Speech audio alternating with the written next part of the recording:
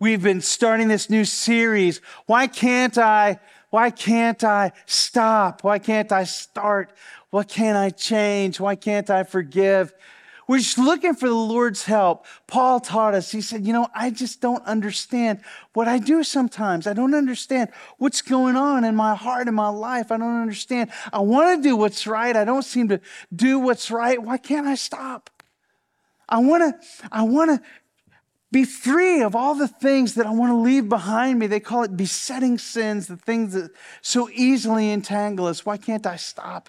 Why can't I start? Why can't I become the man God has called me to be? And so we've been talking about, Lord, would you come into my life? Would you not only be the one who saves my soul, would you be the one who changes my life to stop what needs to be stopped, to start what needs to start, to change what I just can't change? And we've been taking the fruit of the Spirit, the love and the joy and the peace. Say it with me. The love and joy and peace and patience and kindness and goodness and faithfulness and gentleness and self-control, and inviting the Lord to begin sowing those things deep into the heart of our lives. Lord, you come and do what only you can do in our lives. 3 big things that kind of drive the heart of this series. 3 big things. Just this idea that I'm just not able to bring about the changes that I want to bring in my life. I wish I was disciplined enough. I wish I was smart enough. I wish I was tenacious enough. I wish I could pull it off, but I can't seem to pull it off. My inability to change, or my deep desire for life to be different.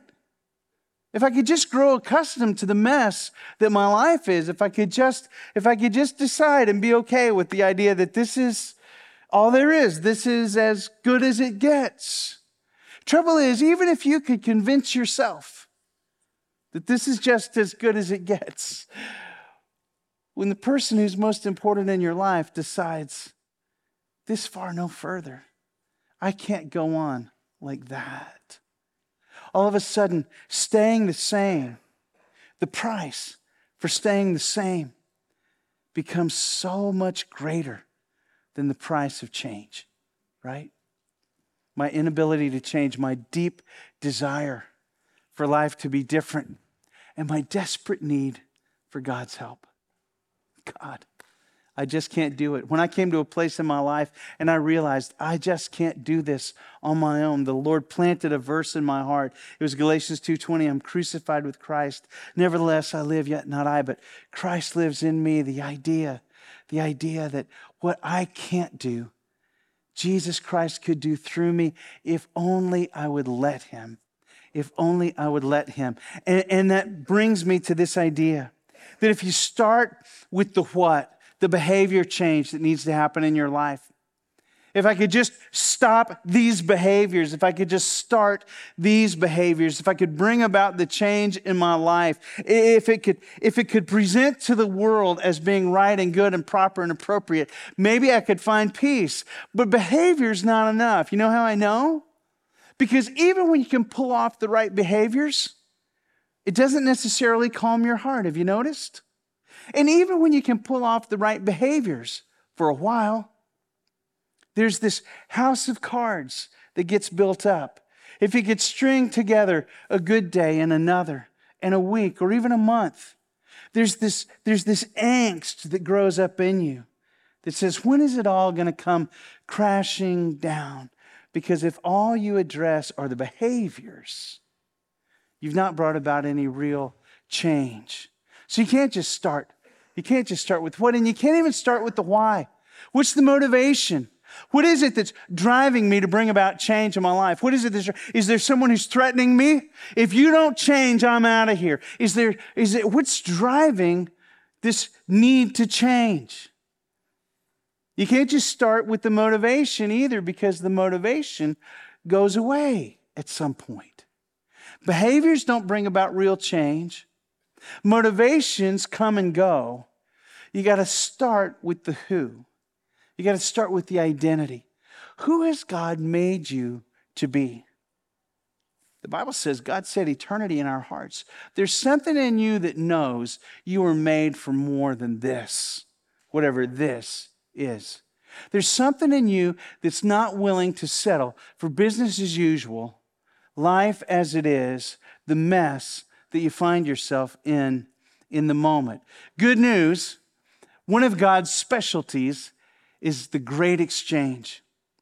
The great exchange. Let me read this to you. It's from Isaiah chapter 61. It's the place Jesus turned when he was describing what he came to do, what he came to facilitate in this world. It says, the Spirit of the Lord is on me because he has anointed me to preach good news to the poor.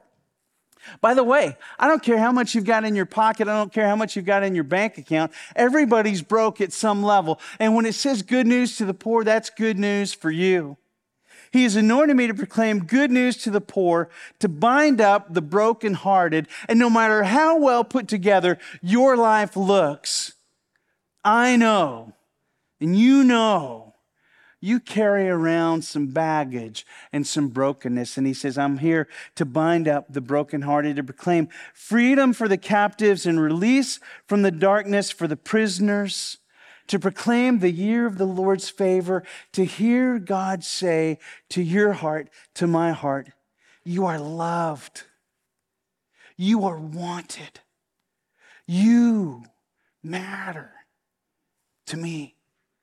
And then he says this, he says, I have come to provide, to bestow on them a crown of beauty in exchange for the ashes of their soul. I've come to provide the oil of joy instead of mourning. I have come to bring a garment of praise instead of a spirit of heaviness or despair. God brings about the great exchange. One of the best verses I know of, a huge part of my personal theology is when Paul says, if anyone is in Christ, they're a new creation. The old is gone. Great exchange. The new has come. The old habits and hurts and addictions, the old is gone. The previous chapters of your life that you thought disqualified you from ever knowing happiness, ever knowing peace, ever knowing that you're loved, the old is gone and the new has come. The new has come. And there's another one just a few verses over in that same chapter, 2 Corinthians chapter 5, where it says, God made him who had no sin. That's Jesus. To be sin for us, so that we might be made the righteousness of God through him. God's specialty is the great exchange. Let me show you what I mean by that. When you take it to Galatians chapter 5, when you take it to the fruit of the Spirit, when you take it to that place where it says the fruit of the Spirit is love and joy and peace, when you take it there, and you realize it's not just talking about the gifts of the Spirit. Praise God for the gifts of the Spirit. But the fruit of the Spirit is the naturally occurring result of the presence of God in your life. I mean, the gifts of the Spirit that God brings to your life, praise God for the kinds of things that God says, oh, you're going to love this. And he gives you a gift of giving. Or he says, you're going to love this, and he hangs on your life a gift of knowledge, or a gift of leading, or a gift of teaching, and God says, you're going to love this. But there's a difference between the gifts of the Spirit and the fruit of the Spirit, the thing that just naturally grows out of a life, like Bryce read about, that abides in Christ, where the roots go deep in the soil and the life of Christ flows up in you. There are natural results that come from that. The love, the joy, the peace, the patience, the goodness, the kindness, the faithfulness, the gentleness, the self-control, the things that God brings about in you. In fact, I think I'm onto something here. I want us to spend the next couple of weeks looking at this together because I think if you could look at it first at that inner core of who you are, the things that God places in you, the gifts that God gives you that you can't manufacture, the love and the joy and the peace. Lord, could I just live out of this settled sense of love and joy and peace and the acceptance that only you can give. Not earned, not merited, Lord, but just what you grow up in my life. Those are the gifts that God gives to us. And the next ring out, the patience and the goodness and the kindness, those are the gifts that we give to one another. Those are the gifts that I give to my wife when I become a man of patience, when I live my life and my relationship with her in patience or not.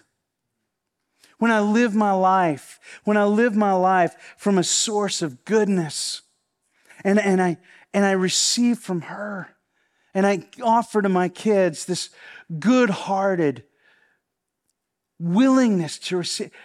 It's a gift I give to the people around me that I love and I care about. The patience and the goodness and the kindness. I mean, that's what Paul talked about when he said, love is patient and it's kind. It doesn't envy and it doesn't boast, right?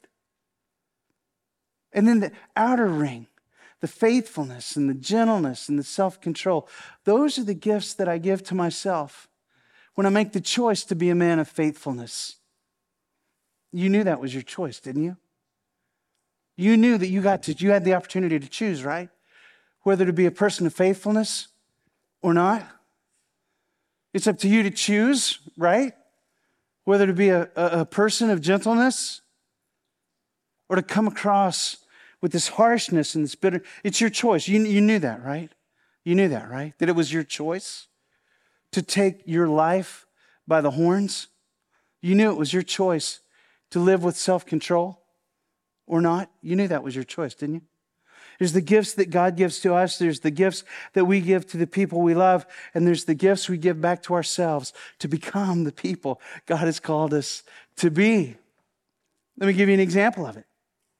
Let me give you an example of God doing what only God can do in your life. God bringing about a great exchange in you. In Luke chapter 7, Jesus recounts a story, recounts an event during his ministry. It says, when one of the Pharisees invited Jesus to have dinner with him, he went to the Pharisee's house and he reclined at the table. And there was a woman in that town who lived a sinful life.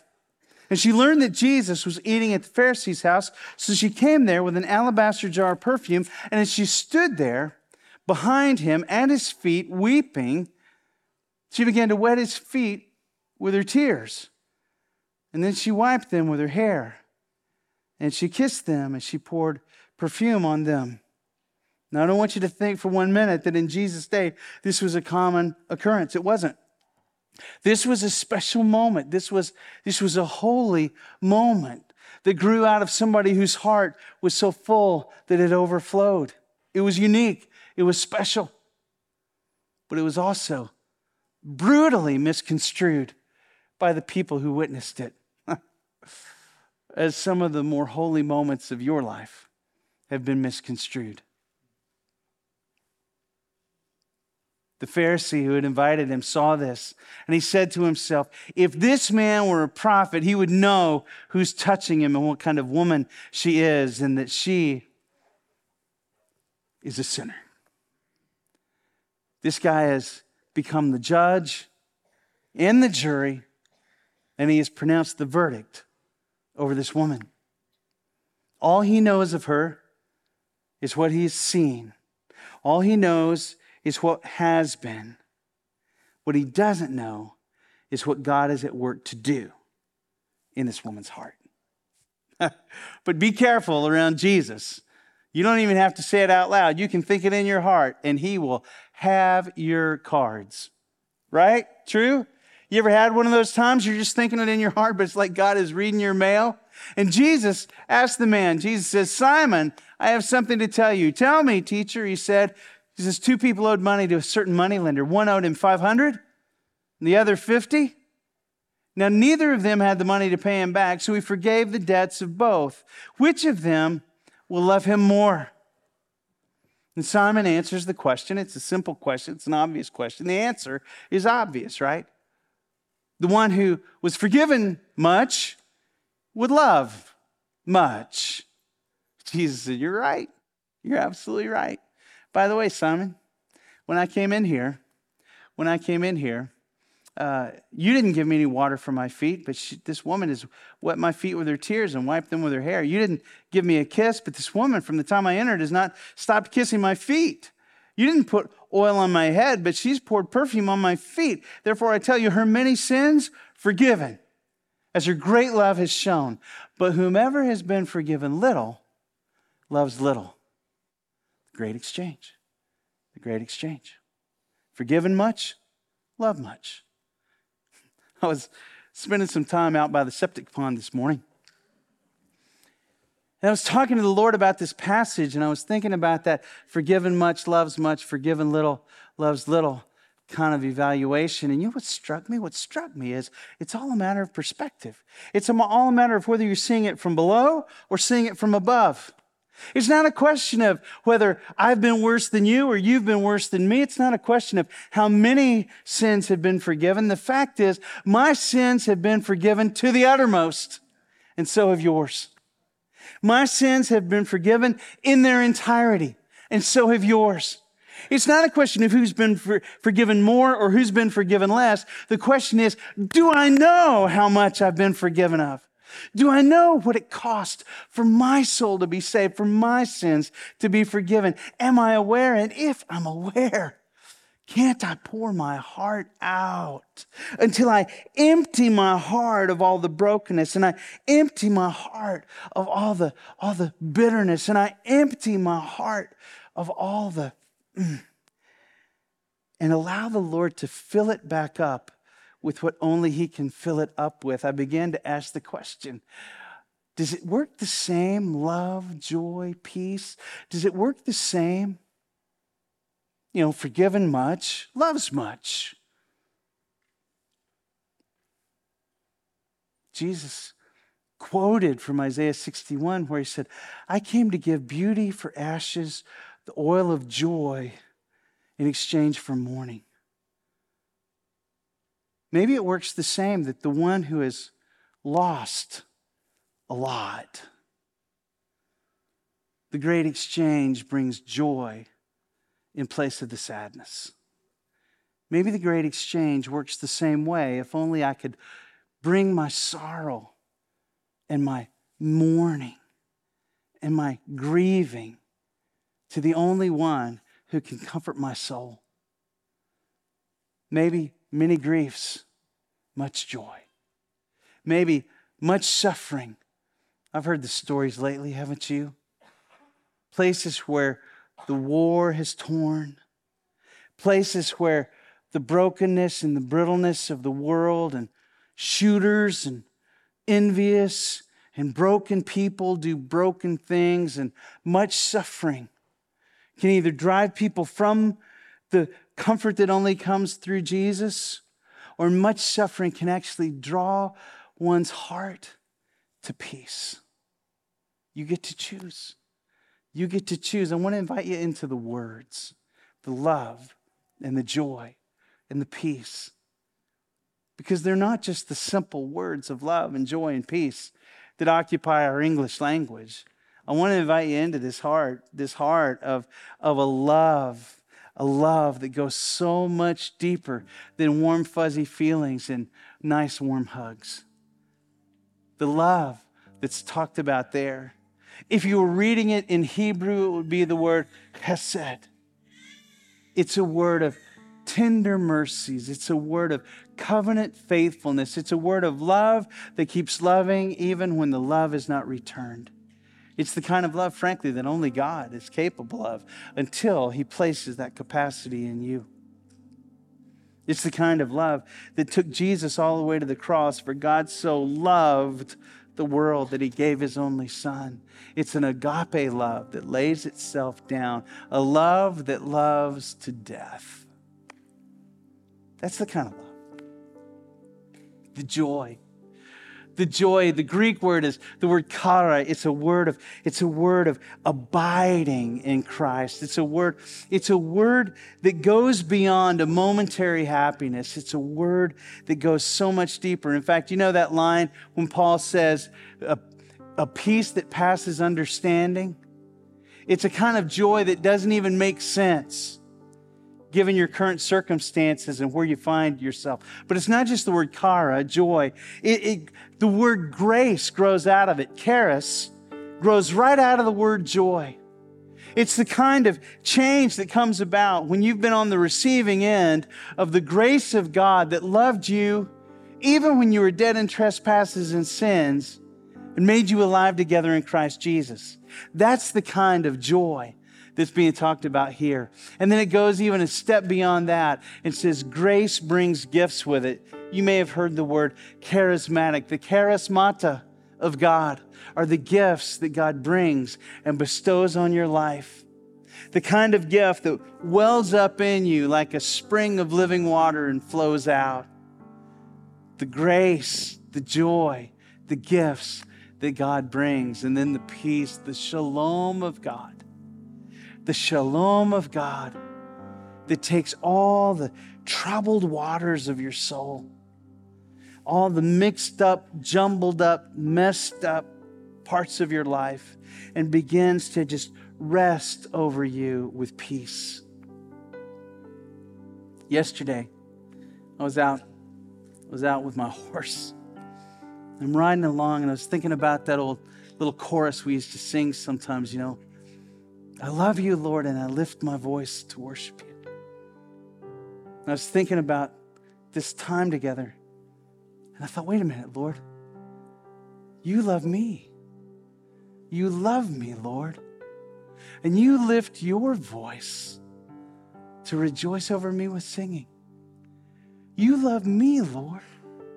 And your banner over me is love. You love me, Lord, and you're jealous for me, Lord.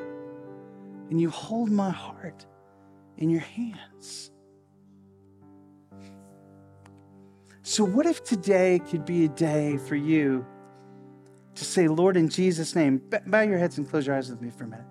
What if today could be a day for you to say, Lord, would you bring about in me this great exchange? Father, I know what it is to go to dry wells and look for water. But Lord, in Jesus' name, would you plant love deep in my heart? Lord, in Jesus' name, I know what it is to live a life of fear, a life of confusion. Lord, could you bring up in me a life of joy in place of that? Lord, I know what it is. I know what it is to live unsettled and afraid. Lord, would you bring up in my life, would you bubble up from deep in the groundwater tables of my life, would you bubble up a peace that passes understanding, that would guard my heart and my mind in Christ Jesus?